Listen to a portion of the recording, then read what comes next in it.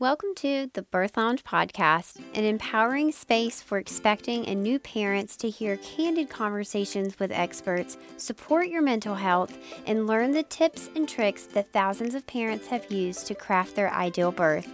We will answer all of your questions, the scary ones and the weird ones, to help calm your fears and feel confident going into your birth. I'm going to help you redefine what birth and motherhood looks like and how to embrace your journey. I've intentionally crafted an amazing list of experts to help you navigate pregnancy, explore your birth options, and plan for postpartum so it can be a time of soaking in your tiny human.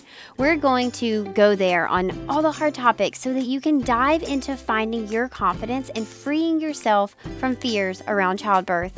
With almost 10 years of experience in family education and a master's degree in human development and family studies, I created this podcast as a way to share information so parents can make educated and informed decisions about their care during pregnancy and childbirth. This is a birth community driven by evidence-based information and research in hopes to help you explore your options, understand your rights, and know what choices you have along the way.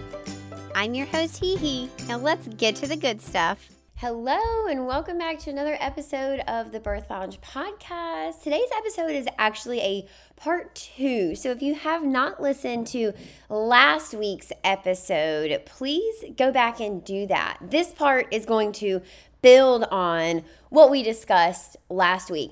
I'm so excited to have Dr. Q, pelvic floor physical therapist, back on the show this week. Now, last week we talked about the different types of pain, how we qualify or quantify pain, and how this perception of pain in your brain is going to impact labor, especially in terms of that fear, pain, tension cycle. This week, we're actually covering how your perception of pain can lead you to a less painful birth. We're going to be diving into how the way that someone manages pain is actually going to impact their labor experience. We also talk about clenching in labor, which is something that so many people do. How do you not clench? How do you recognize when you are clenching? How do you recognize situations that make your body more tense? And then how do you override that?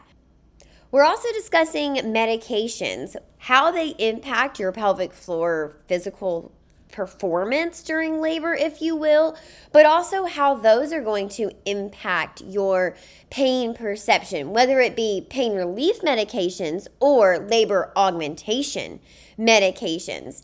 Finally, Dr. Q is going to talk us through a lot of pivots that you may come across in labor. I promise you, this is not an episode that you want to miss. But before, let me remind you, this is part 2. So please go back to part 1 so that you can have the foundation to listen in on today's conversation. All right, without further ado, Dr. Q, welcome back to the show. Hi, thanks for having me. Happy to be back. I'm so excited to continue to dig into what we talked about last week, which if you didn't catch last week's episode, go back before you listen to this because we lay out pain perception, how it impacts your pelvic floor, how that impacts your labor, and Dr. Q tells you how you can actually have a less painful birth. So before you come to today's episode, I think that last episode might be really foundational for you to hear before today. So Dr. Q, let's pick up kind of right where we left off. We had talked about, the perception of pain and how we can have a less painful birth, but something that our team notices is the way that someone not only perceives pain, of course, but manages that pain. It's going to impact their labor. Can you talk to us a little bit about that and maybe how the pelvic floor has a role in that, or vice versa, how that has an impact on your pelvic floor? Yeah. So, we talked a lot last week about how expectations, I'm a big fan of these lists that have the same letter. So I realized that there are 3 E's that affect pain, and it's your expectation, your experience, and your previous experiences, and your environment. And so we talked a lot about the pain experience and how, of course, contractions hurt. And of course, labor is going to be intensely challenging on a physical level. But because your brain is in charge of your nervous system and your nervous system is responsible for sending out the appropriate response, we cannot talk about managing labor pain without talking about nervous system regulation. And the whole therapeutic approach is to gradually make something that was scary, less scary, right? Or less painful and less threatening. And so that's kind of where the science is super helpful for somebody to understand how I naturally handle pain in my day-to-day life, or if I have really bad symptoms already, specifically in the pelvis that's affecting my pelvic floor. Is that going to carry over into labor? Because this is a different type of sensation than anything else, especially if it's the first time I'm doing it, right? The first time I'm experiencing birth or physiologic labor. And so when we talked about the fear, pain, tension cycle, the role that the pelvic floor muscles have is that they're part of that response from the brain that triggers a guarding mechanism or a bracing mechanism where everything kind of gets tense. And so when there's tension in the pelvic floor, over time, right, not just in labor or in the presence of pain, but you can have tension in the muscles because of pain elsewhere in the body. You could have a headache and be clenching your pelvic floor, right? You could have ankle pain and be clenching your jaw. And so there's a constant just need for the brain to be on alert for these things. And if you're not aware of that in your body as is, it's going to be even more challenging to figure out how to break that cycle in labor because there's so many other things going on, right? And so when we talk about preparing for birth, it's not only learning, the positions to use and the comfort measures, because those are all great, but knowing and understanding what your nervous system responds to and what your body is most receptive to is going to help reduce the amount of anxiousness and fear around, is it going to hurt? And is it going to be that bad? Do I need the epidural? Should I consider getting the drugs, or should I, what do I do? Should I stay at home as long as possible? Right? All of those things are very valid questions, and there's no right or wrong answer. It goes back to, well, let's first understand what's happening. And then after you understand what's happening, then think about what questions you have, right? Because even just the process of the detective work of figuring out like what hurts, why, right? What muscles tense, what muscles, working too hard, what joint is too tight, right? And how can we facilitate all of those tissues and structures working properly so that there's less pain? And the therapeutic approach is that it's to kind of sift through all the things that are contributing to the symptoms, anatomically, but also when it comes to prepping for birth, psychologically and emotionally. Okay, so there are, I think, two different types of people. There are people who want meds and don't want meds. So how does this kind of play into this? And there are also, I would actually say the larger number of people. They're in the middle, right? Yeah, they're in the middle of like, exactly. I want to go unmedicated, or I'm hoping for unmedicated, but I'm open to the epidural. But at the end of the day, I guess we have two groups. So you might sometimes have, or I guess you will have to choose at some point in your labor. We can't have both. You will either be unmedicated or be medicated. How does this play into things, that perception of pain, the pelvic floor? Do we need to prepare differently if we're planning on one over the other? How does all of that intertwine? So I am not anti-epidurals. I think epidurals are perfect for certain people. And I think it is a very noble goal to not want to get an epidural because there are also side effects. Because at the end of the day, an epidural is a cocktail of pain medications, right? Yeah. And so you can't introduce something into your body without expecting some kind of other effects.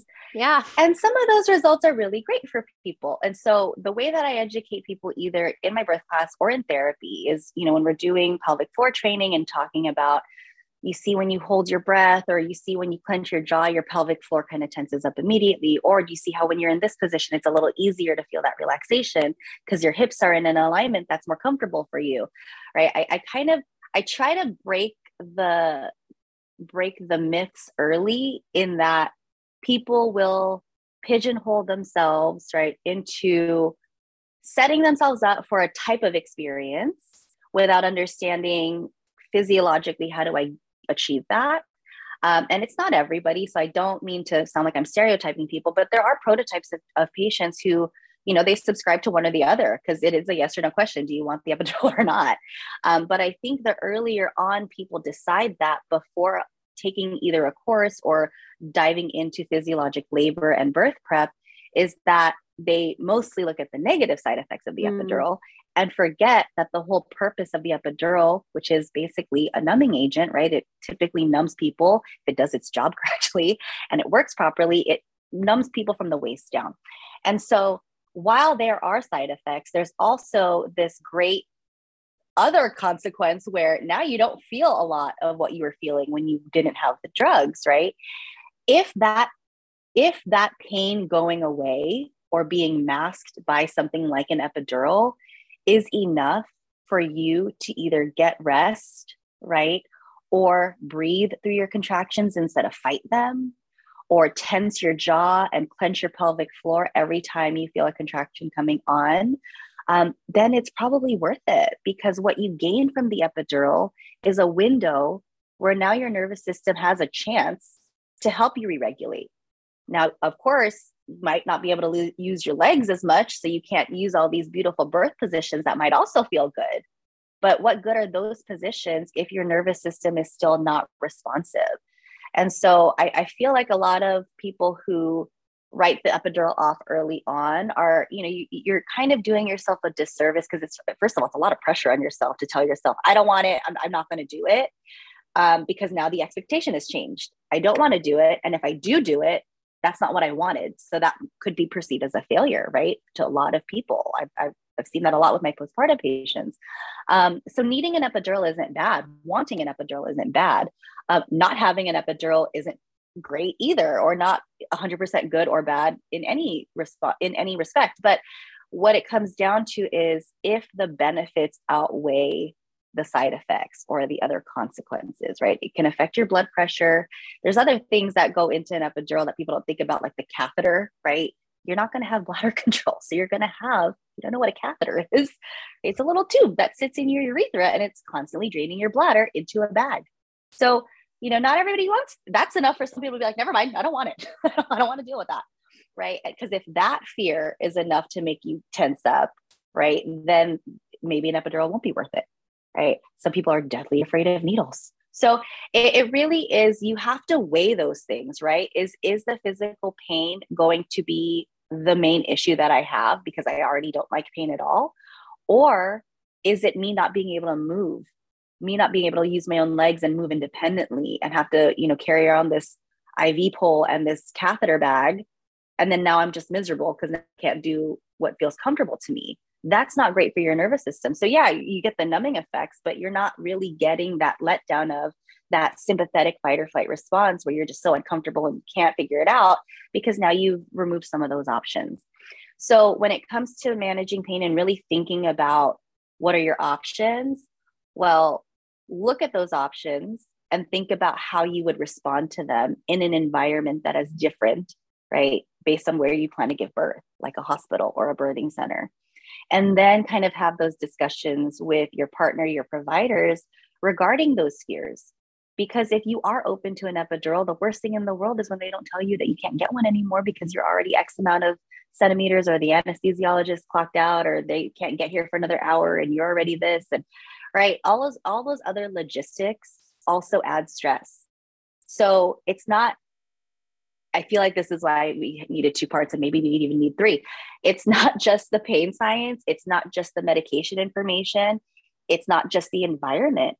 You have to roll all those things together and go back to, okay, what does this mean for me in my situation? Because if, this is, I could see people listening to this and just being like, oh my God, I'm already so overwhelmed. I thought I wanted the drugs and now I'm like, I didn't know I need a catheter, right? And it's okay. But again, if you think about these things before you're in your 3rd trimester, right? And you have an ongoing conversation with your provider and you have a wide network, hopefully you have access to things like pelvic floor therapy, which I know there's not a lot of us. So I get that. But also prenatal chiropractors who are specialized in Webster technique. I love sharing patients with them.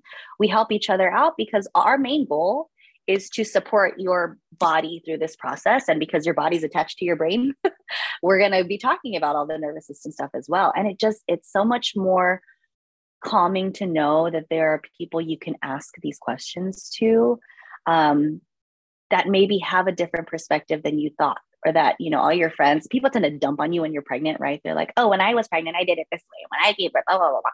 And you're like, okay, thank you so much. I didn't ask. And now I'm having to Google all these things that you just said. And now I'm overwhelmed.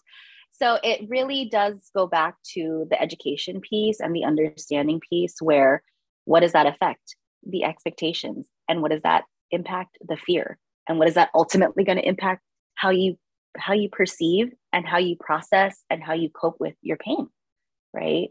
Yeah. And so it's very convoluted, but you take all that data and you have to rearrange it in terms of, okay, what am I the most concerned about? And what am I the most fearful about? And what have I, maybe if it's your second time even, right? You want it to go completely different than the first time, especially if it was traumatic, right? So everybody has to reprioritize everything we just talked about to then kind of give themselves more structure in how to unpack all of this throughout the pregnancy and in preparation for their birth. Yeah, it's like your own, it's your recipe. Like nobody's recipe can be the same as yours because it's as individual as your fingerprint. Okay, 2 points I want to like reiterate because I love that you brought them up.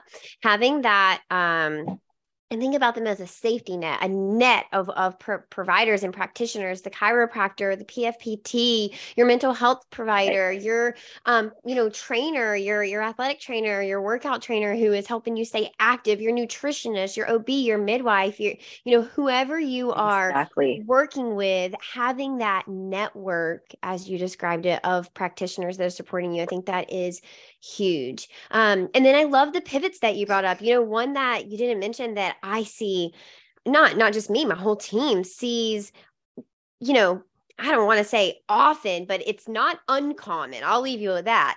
Is epidurals that don't work fully. They don't give you the relief that you are hoping for or that you had envisioned for yourself. And so, even if you are planning for an epidural, it's important to plan for all scenarios. It's important to know additional coping strategies. It's important to know, how to manage that conversation. Preparing for those pivots is humongous because, like you said, we can't, maybe you said it in the first episode, but we can't predict how birth is going to go, but we can be prepared for many, many scenarios so that in the moment, there's not too much, I think, being caught off guard because you had already prepared for this. You already had this conversation. You kind of know what you want. You know what your preferences are. And in the moment, it's just checking in like, do I still want this? Is this still available?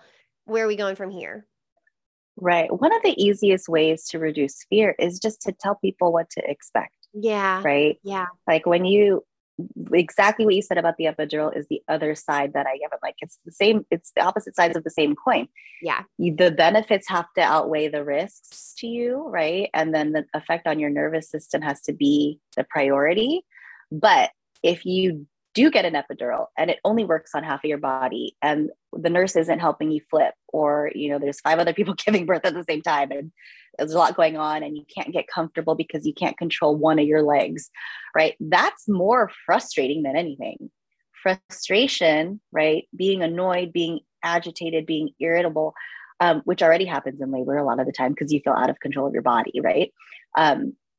Which is where the whole surrender thing comes in. But when you're frustrated, that feeds into the stress hormones. So now you're going to feed into fight or flight, which is, we keep saying that, but I think we should also remind people that you should not be in fight or flight when you're giving birth.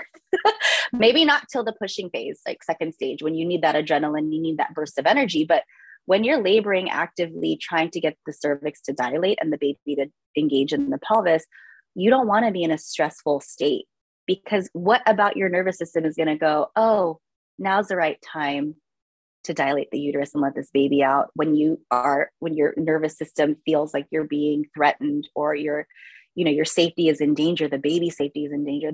Your body's not going to go, yeah, now's a good time. It's going to clam up. And so when we talk about the epidural not working or failing, it's a lot less annoying if somebody warned you like, hey, it's not a perfect system, by the way. You do have to sit still for like 30 to 45 minutes, depending on the skill set of whoever's administering it. Also, it doesn't work for everybody. It may work on one side. It may work on the peak of the contractions, but you still feel things. You don't feel nothing.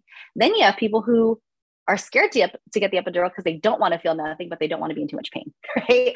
And so there's such a unique way to have that conversation without overwhelming people, hopefully, that gives them just a broad picture of, okay, now I know what are the benefits, what are the side effects, what does this require, how might that look, how might that feel if it works perfectly, how could it not work perfectly, and would that be okay with me? Would I be okay with that? Or would I just rather, now knowing that information, oh, now I for sure am going to try to not get one at all? Because now that list of side effects and that list of, consequences, I don't want to even deal with that. That would make me more upset. I'd rather just deal with the pain, right? That's great. Now you know that. Now you made that decision on your own because you gathered all the information, right? And I have to kind of throw in a little ode to Penny Simkin, because Penny Simkin is a birth doula, but she's also a PT. So Penny Simkin wrote the Labor Progress Handbook, and she talks a lot about ways to reduce or minimize dystocia.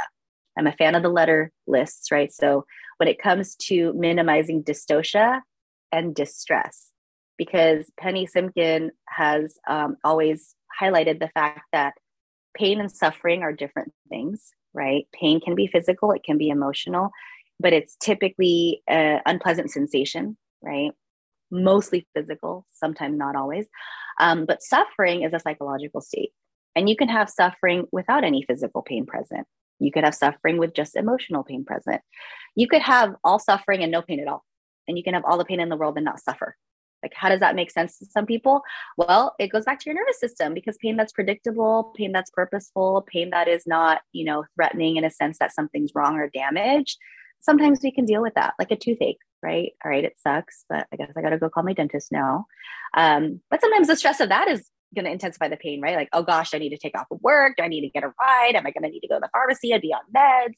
And so Penny Simkin, what I love about her work the most is that it really gives people tangible ways to think about how they would manage pain, how they would promote oxytocin, which we'll talk about labor physiology soon, but you really do need oxytocin. And I mentioned it earlier, oxytocin is the hormone that is in competition with stress hormones, because oxytocin is the love hormone, right? That's the hormone that we release when we feel good and comfortable and supported. It's released with melatonin to help us go to sleep. It calms us. It makes us, it takes us out of that fight or flight. And the ways to increase oxytocin, because oxytocin is what makes your uterus contract, right? That might not increase with the epidural, right? That might not change. But when it comes to the coping strategies of words of affirmation and maybe listening to, a guided meditation, or closing your eyes and sitting in the shower for a moment, all of those things kind of overlap, so that even if there is pain that's still there, maybe it's not an 8 out of 10, maybe now it's a 5, right? You're less likely to go into distress, because the definition of distress is just the inability to cope. Nothing works, right? Nothing's working. My heart rate's going crazy. My blood pressure, I can't center myself. I can't regulate enough for that response to calm down, so that I could choose a different path through this pain. And so when we look at distress affecting dystocia, right, when labor stalls, there could be multiple things going on medically, first of all. So I'm not saying that this is going to apply to everybody. Some things you can't predict. Sometimes baby's position is off. Sometimes the uterus is fatigued, whatever. There's a lot of things that can happen. But when it comes to the characteristics of the pelvis and the pelvic floor and the ligaments and the joints that have to morph and change to let that baby pass through, a lot of that can be helped with coping strategies. And the coping strategies are usually very simple. They just work differently for everybody. And so it really comes down to looking at what can cause my oxytocin to decrease, what can cause more suffering and more pain, and what strategies do I have to get recentered, and is that enough? If it's not enough, you need support. And that support can be a partner, that support can be medication, right? That support, it looks so different for everybody. The underlying goal, though, has to be nervous system regulation so that your muscles can relax and so that you can process. Mm-hmm. Yeah, that makes so much sense. We learned a lot of that from Petty. Yeah. Okay. That makes a lot of sense. And I think that understanding how that pain tension cycle plays into the pelvic floor, how your environment plays into the pelvic floor, how the language that's used in your birth room, the people that are in there, the energies that are present or not present can play into that pelvic floor. Can we talk about a little bit more? How can we actually prevent dystocia? How can we get that oxytocin flow? And how can we almost override our nervous system? It's not overriding it. It's just like working with your nervous system, right? Your nervous system wants to keep you safe. That's kind of the point. It wants to keep you alive. And so we want to just calm your nervous system's nerves almost to help work with your body to bring yourself down. What are some of the tips that you have for our listeners in terms of actually doing that in labor? And I guess, you know, if they're different for medicated and unmedicated, can we talk about both? Yeah. So, I mean, I think oxytocin being the love hormone, I give people a list of cheesy things to even think about, right? Like go stare at the sonogram if you have one, right? Like make that, we talk about focal points, like something that you can just hyper focus on to kind of talk yourself through, like, I'm going to meet my baby soon. Talk to the baby. But it's pretty much think about everything that makes you feel the warm fuzzies, and not just from a space of your partner telling you you're doing a good job or that you're so beautiful and you're so strong, because you are. But you might be like, okay, I know you're just saying that, so try harder. But kind of I need really more. thinking about kind of thinking about the environment. So setting the environment up. A lot of the greatest L&D nurses I know, they always say they have to set the vibes, right? Dim the lights, reduce the noise. For patients or for people who are giving birth, I'll tell them to bring things from home that either smell like them. Bring your own robe, bring your own pillowcase, right? I talk a lot about what hospitals look like and what they're built for. And unless you're a high-risk pregnancy, they're not built for birth. They're built for illness and for emergencies and for trauma. And while birth can be medically complex and challenging and traumatic, it doesn't have to be, right? And so shifting the environment so that your nervous system has an easier time shifting out of that fight or flight is one thing. And then you think about the physical component of it, because on one hand, oxytocin is a lot of emotional parts of the pain experience will affect oxytocin production. But thinking about the other receptors in our bodies that feed into our brain that can either trick the brain into thinking, oh, that's not so bad, right? There's scientifically, it's called the gate theory, the gate control theory of pain. It's the same reason why a TENS unit might work. It just sends a little signal to where the nerves meet the spinal cord. And when your brain picks that up, it kind of thinks, oh, wow, that just feels like tingling, or that just feels like a buzz. It masks the other pain that might be feeding into that same space on the spinal cord, right? And so you're muddying the signal and tricking, or I like to say sweet talking the brain into believing like, oh, it's not so bad. We'll get through this. It's fine, right? That's why people can train themselves to like swallow swords and like walk on hot coals and stuff, right? The brain is so powerful that I'm not saying don't go try that. But there's a reason why some birth educators, right, they make people hold the ice cube until they can't take it anymore. It's that mind over matter type of concept. And if you realize I can't hold the ice cube, then guess what? You might need some other additional coping strategies, right? You might need to have a wider safety net that might include some epidural or pain medication. So those are the main things that I want people to think about, is tap into your senses, right? Whether that's smell, touch, pressure, temperature. Adjust the environment if you need to, right? One of the worst things is if you're in pain and you're freezing, right? Like you're just shivering, everything's tense, you can't really relax. And you don't get good blood flow that way. So even something as simple as jumping in the shower or the tub for a couple minutes, it could be great. And then of course, when it comes to then including some of the medication, once there is a shift and maybe the pain does get better, but now there's these other consequences where you can't move or be as comfortable, or maybe the epidural only worked on one side, you might have to double or triple up on the other coping strategies, like the words of affirmation, like the guided meditation, right? So you have to be open and adaptable to how even the good things might change the experience. That way you don't run out of options or you don't run out of strategies. And so those are the main things that I really do suggest. And then of course, practicing certain, we call them nervous system regulation or vagus nerve stimulation practices, but it's pretty much anything that you would read about how to get yourself to relax, slow your breath rate down, right? Take deep diaphragmatic breaths, close your eyes, right? Body scan, those kind of things, positive self-talk. What do I feel? Is that okay? I think it's fine, right? Move on, right? Those kind of mind games that you play with yourself can really help. So I think, again, if you think of like a triangle, like a food pyramid, you have to think about for you, there's three things to really think about when it comes to pain: the physical part of it, the emotional part of it, and then the medical part of it. And so which of those is most important to you, or which of those might be the most challenging for you? So then you can rearrange that triangle at any time and not be disappointed in the experience because you understood why that change had to happen. So whether you get the epidural or not, I jokingly say with love, I don't care. I don't care if you get it or not. I care that you understood what it meant, what it involved, what it might feel like, and what you could do about it if it feels like this or like this. Right. And that you felt supported in the process of deciding whether or not to do that.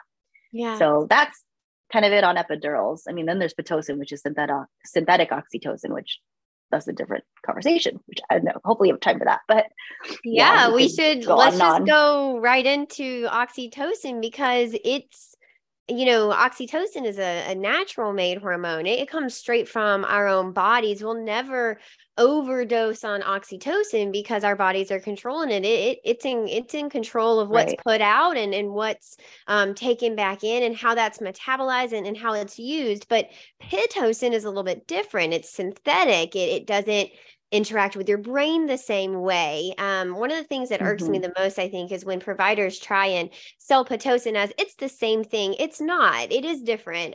It is metabolized in your body very differently, and it doesn't make it good or bad or right or wrong, but it does make it incorrect if you are trying to make them equal and make them sound like the same thing. Patients and people who are having their babies deserve to know they are different, and how they're going to kind of respond and react in our bodies differently due to that difference.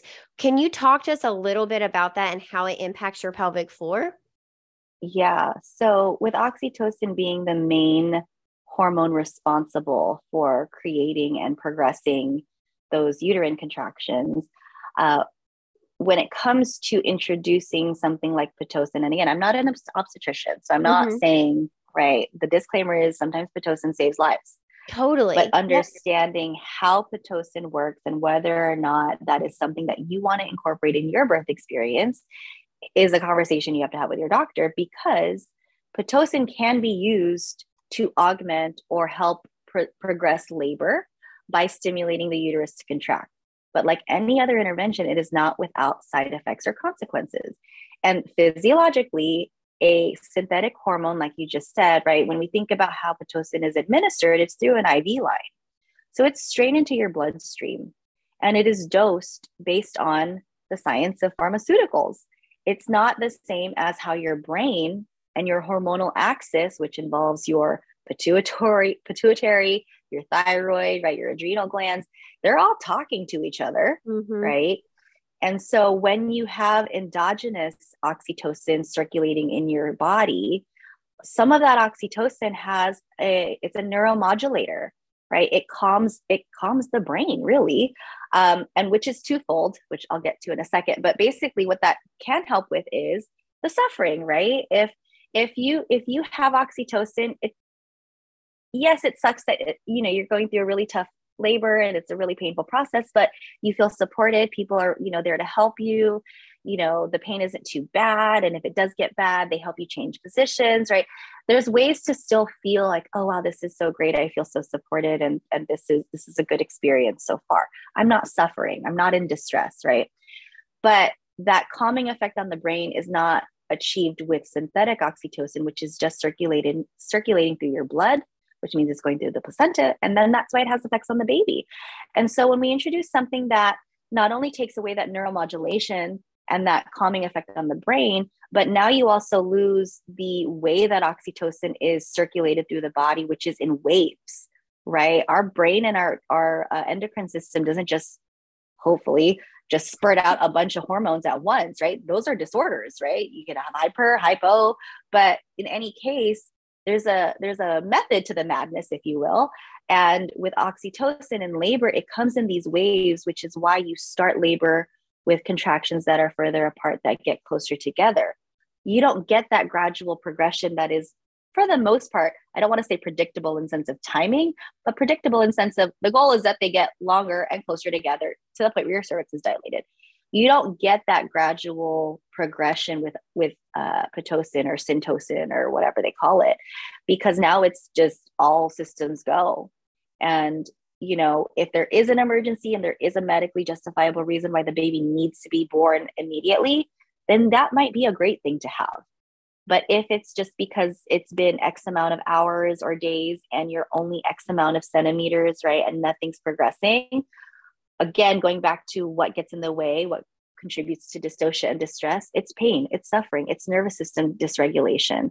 And so if you introduce something that is going to intensify contractions on somebody who's already not managing pain that well, or they're already feeling pretty distressed or anxious or fearful and they're really tense, it's the recipe is now convoluted, and it's a recipe for disaster for a lot of people. And statistically, we know that with Pitocin.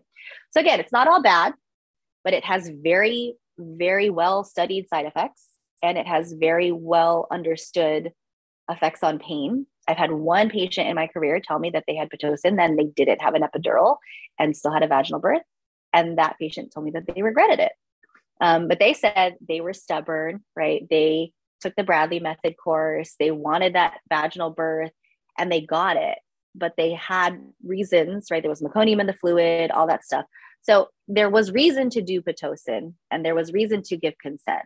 But this was a person who, like we mentioned in the last episode, when you kind of subscribe already to, I want to have an unmedicated vaginal birth, and you don't even look into, well, what does a medicated birth even look like? And how would that go, just in case I might need some help, or just in case something goes sideways.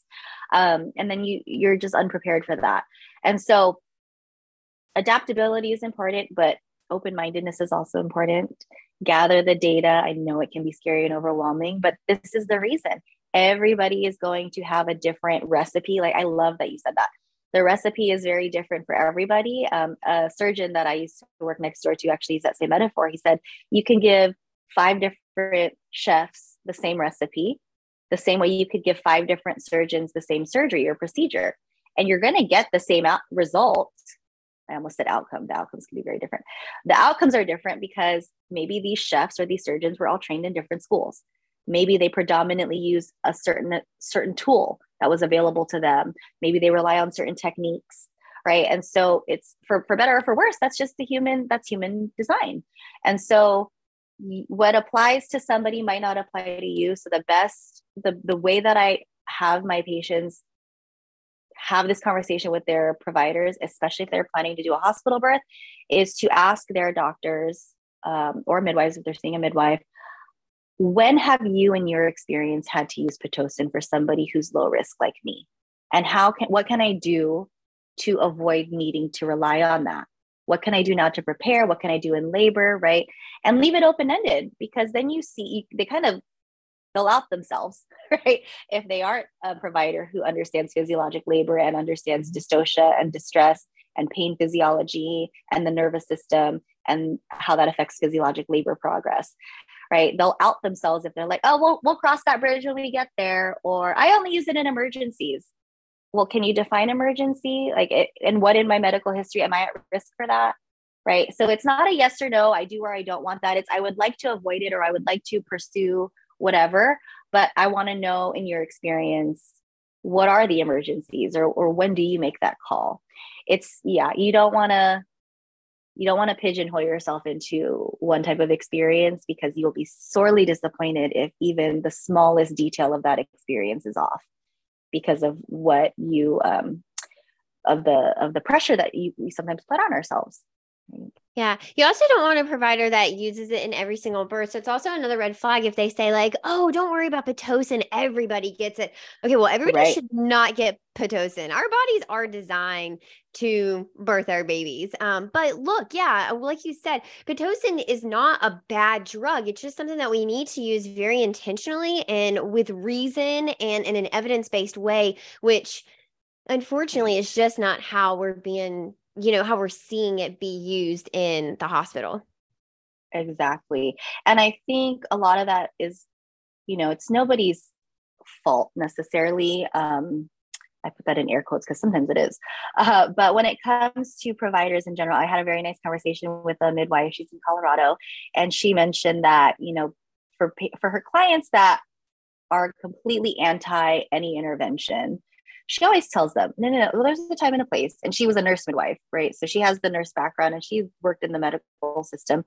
But she also understands how that process of giving birth has become over medicalized and over industrialized. And so she'll always try to tell people, nobody goes into OB, first of all, to make millions and billions or to have the most glamorous job ever. Like, this isn't where the money's at in terms of where physicians practice, right? Also, they have to be on call, right? It's just not, it's a specialty that it's not for everybody. It's a lot of work, but people do it because they want to help people who are giving birth. Not everybody starts off fully, pushing pit on everybody, right? But when the system in place prioritizes efficiency and bed turnover, and the nurses are already short-staffed, and it's just easier to do the continuous monitor because we can hook everybody up and, we don't have to check on you intermittently, right? The facility is going to function like it's supposed to, like it was designed to, right? And that was not designed with birth in mind. Birth has evolved so much when we think about where it came from and where it landed currently, and then statistically, how we're doing with all that.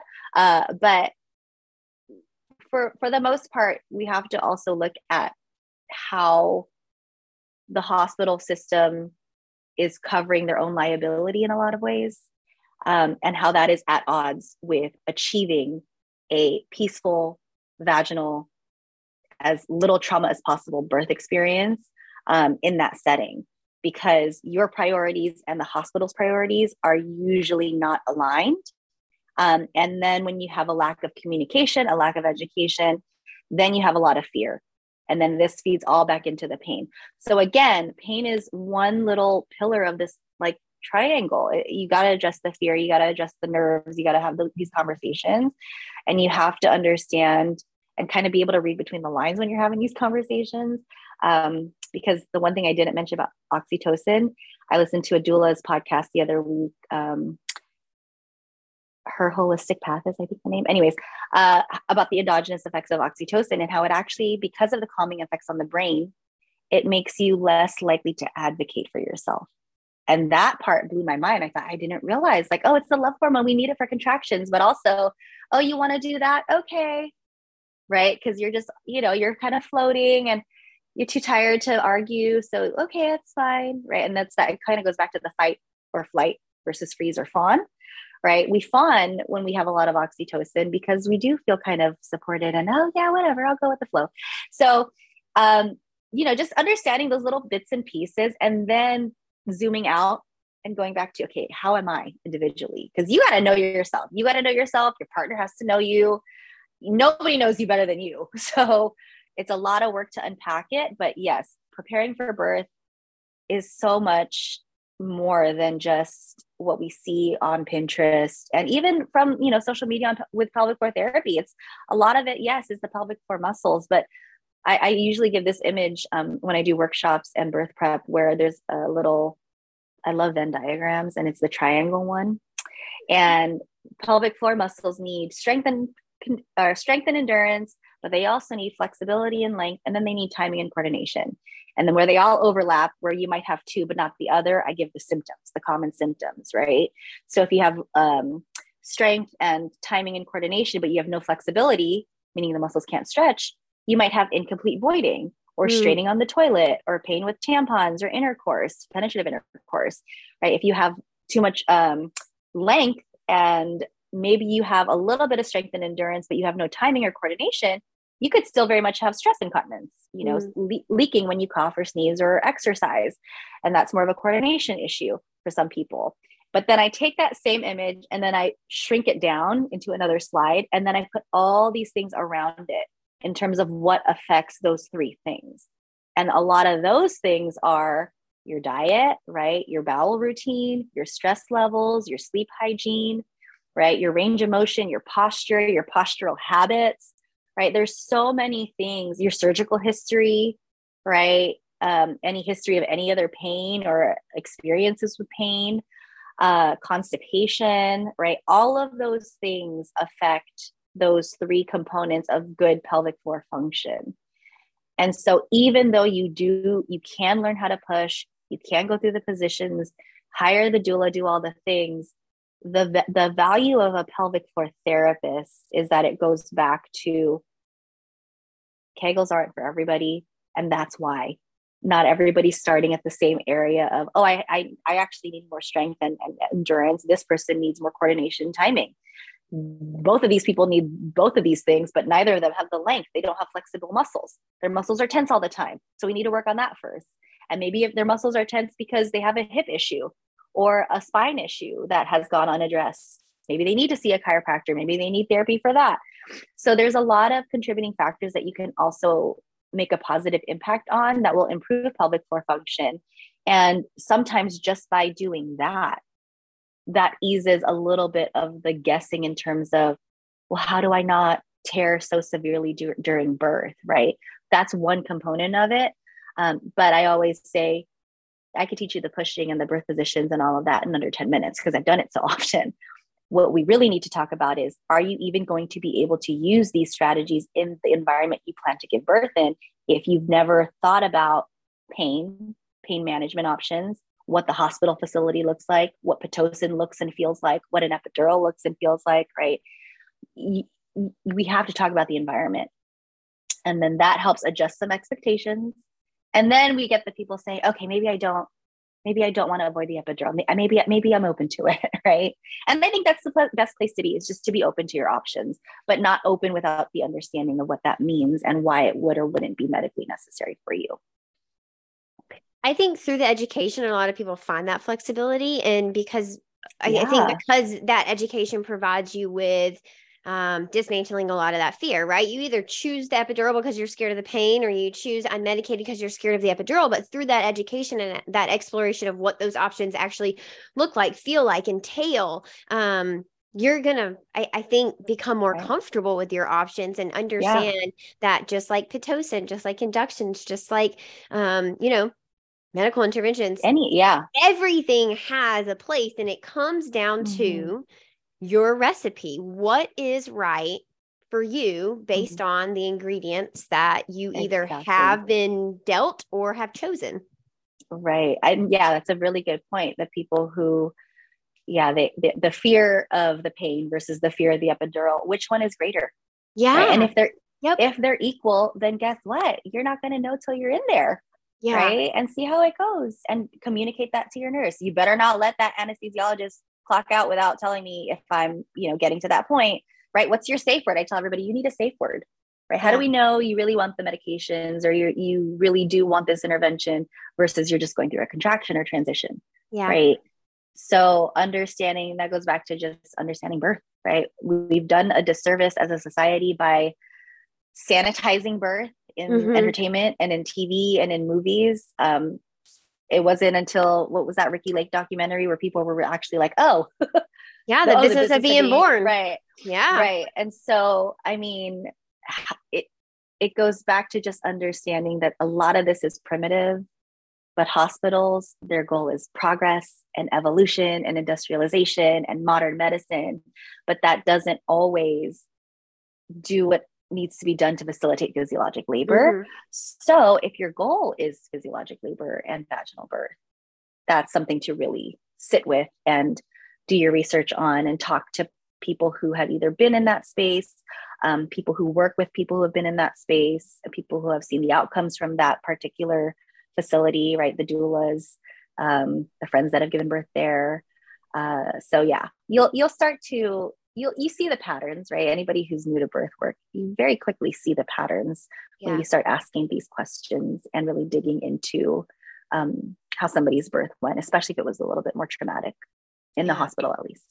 Yeah. And we didn't even mention, but the number one reason for a transfer from an out of hospital birth to a hospital birth, right? If somebody's low risk enough to qualify for an out of hospital birth with, say, a midwife, most people transfer to the hospital because they want the pain meds, right? It's rarely, there, of course, there are medical emergencies, but majority of the time it's the pain meds. Yeah, people are going in. Yeah, exactly. People go in for that epidural because they want sleep, or they need a break from the contractions, or you've reached a place, that you are experiencing dystocia that we can't get back on track, and we think maybe an epidural might be the best move because of that tension. Everything that you've said about that pain, tension, fear cycle and breaking one, it now makes sense why sometimes if you are truly, truly experiencing a true dystocia where you meet the criteria, sometimes the epidural can be the answer there. Right. Oh my gosh. Q, this has been such an amazing conversation. Both of these episodes, I think, have been really, really pivotal, especially for me and for the way that I've kind of thought about birth, and now how I'll go forth thinking about it a little bit differently. But also our listeners, I think there's a lot of people out there who are probably putting together the puzzle pieces of, wow, that's either what happened to me and now I can kind of unravel my birth and I see where maybe things went wrong, or wow, I've got a lot of work in this particular area that I should do in order to prepare for my birth. This is huge. Yeah, I hope it's, my fear with doing any education or podcast is that I know people, it's so easy to get overwhelmed, but I really do hope that, listen to it in spurts if you need to, like bit by bit, but reprioritize the list. That's the goal, right? You're figuring out your own recipe, and you got to gather all the ingredients first before you figure that out. So don't feel like you have to decide everything right away. Talk to multiple people, right? Ask questions little by little. But if you need help, it's why seeing a therapist is really great during pregnancy, especially if they're heavy in the birth world, like I am. Then they might know a thing or two about what to expect. And on the flip side, I do hope that anybody who is a provider, maybe either a pelvic health therapist, or I don't know, somebody who's in birth work as a nurse or a midwife or even obstetrics, that we think really carefully about how we're doing the education, because we've said 1,000 times, education, but education without fear, education without, negative, pessimistic language, without patronizing people, without, feeling threatened. Like there's a lot of ego in medicine.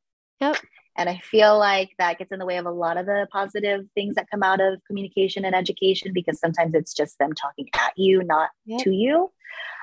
So I said earlier, I wish people could advocate for themselves and be more keen to reading between the lines when they're having these discussions with their providers and keeping the questions open-ended. But I hope providers become a lot more careful in the words that they choose and the way that they choose to present the information regarding anything from Pitocin, even just calling it Pitocin. Stop calling it oxytocin. Yeah. I feel like that psychologically is by design. Yeah. So, it makes a huge difference. And it's a habit. It's a new habit to form, which I think is why a lot of providers are resistant to it, but we're not doing too great with our outcomes. So why are we doing the same things over again that have clearly proven not to work? Like it just, if if you can believe it or not, the fear, pain, tension cycle was conceived in the 1920s, right? And Bradley method and Lamaze were what, the 50s, maybe 60s. So this is not new, right? But also when you think about when birth wasn't in the hospital to begin with, all these things that they're saying you need to do, right? The Bradley method, the Lamaze classes, Penny Simpkins stuff about preventing dystocia, all of that feeds back into what home births were, right? They were not medicalized unless they absolutely had to be. But when we remove birth from out of the hospital and put it in the hospital setting, then we start seeing these changes, right? And honestly, I'm trying not to go on a tangent, but we've seen the same thing with breastfeeding, right? It was breastfeeding indigenously, native practices, cultural practices, you know, like even during slavery, that was a huge thing. But then all of a sudden the shift from, oh, that's for poor people. That's for lower economic people. We can buy formula now, and this is even better. And there's nothing wrong with formula. But when the marketing language is, this is what's best, you dichotomize two things that were never against each other, right? And then now what is it? Well, no, formula is not actually that great depending on the baby's digestion and blah, blah, blah, blah, blah. Breast is best. And we don't like that language either because that is best, right? So I like to think we can evolve, but you could see like the ping ponging back and forth. I'm like, this isn't new. I didn't make this up. I don't own this information. Like whoever invented this whole process of giving birth knew what they were doing, clearly. But it's at odds with the development of modern medicine when we want to make everything efficient and faster and, you know, just less painful, no pain. We just want to get rid of the pain and make it fast and easy. That's such a flawed way to look at birth. And it's a false promise to people that that's what they can achieve in a hospital when you don't go through all these other things physiologically that are so easy to understand when somebody explains it to you, because you've had experience before. Everybody's had a paper cut or a toothache or, you know, like hopefully nothing too serious, but you know, I put all this information out there and I just hope people know how to apply it to their own situations and do something positive with it. So I hope it was worth the time, but I'm excited to see the final product and how people receive it. Yeah, absolutely. No, this has been super helpful. I think that, you know, everyone has a responsibility to manage their own overwhelm. And I love how you say rearrange your pieces and then take it in digestible chunks. You don't have to do this all in one day. You have 9 months to prepare for this baby. Use it intentionally. Use your time wise. Make sure that you're doing the research. Don't overwhelm yourself, because then you will get stuck in this cycle of not wanting to do it because it's overwhelming, and then you'll be in birth and you will not be prepared. Right. So take it in these small chunks, take some self-responsibility and do the work to have the birth that you want. And I love how we've given people the option to achieve whatever birth they want. And I agree with you. I don't care what you choose in terms of epidural or induction or spontaneous labor, unmedicated or home birth or birth center, hospital, whatever you choose. I care that you choose it confidently and you choose it feeling like it is truly the option that you want, and not because someone has bullied or coerced you into that decision. That's the most important thing that we can give to women and people having babies in their labor experience. Exactly. Yeah. It's not a one size fits all. It's not. No, it never will be. It was never designed that way. Birth is your recipe. It really is. Oh my gosh. Totally. Dr. Q, this has been fantastic. All right. I know that we gave people a way to connect with you last week, but we didn't talk about your birth class. So how can people sign up for your birth class? And then if you'll just remind us again where people can find you on social media. Yeah, I'm mostly on Instagram. I do have a TikTok. I'm not as consistent on there. Actually, I'm not even consistent on Instagram, whatever, but I'm on there. So drq.dpt is my handle. And then there's a link to my website there. And then I have a little section for my birth class that talks about what's entailed, costs, all that. Mostly I offer them like about 4 times a year. They're a hybrid, so they could be in person if somebody's local, or remote if they want to do it from somewhere not local. And I'm trying, with all the free time I don't have, I'm trying to figure out how to digitize it so that people could do it at a self-paced rate. But that is a comprehensive birth class that I created that goes over physiologic labor, that goes over pain, a lot of pain management, more about the science, less about the coping. The coping is the coping, right? Like once you give people the examples, I'm like, do what works for you. Hire a doula, talk to a doula. But the pushing, right, the positions, perineal massage, and what to expect in the event of a C-section and postpartum.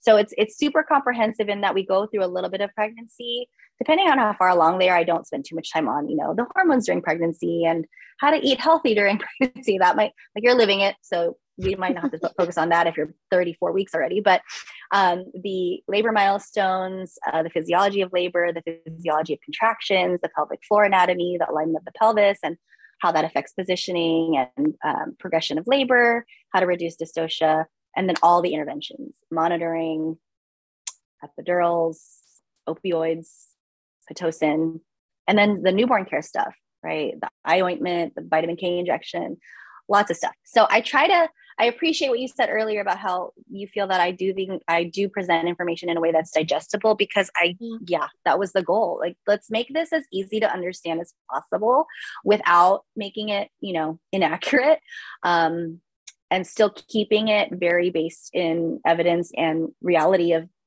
the birth industrial complex that is the hospital.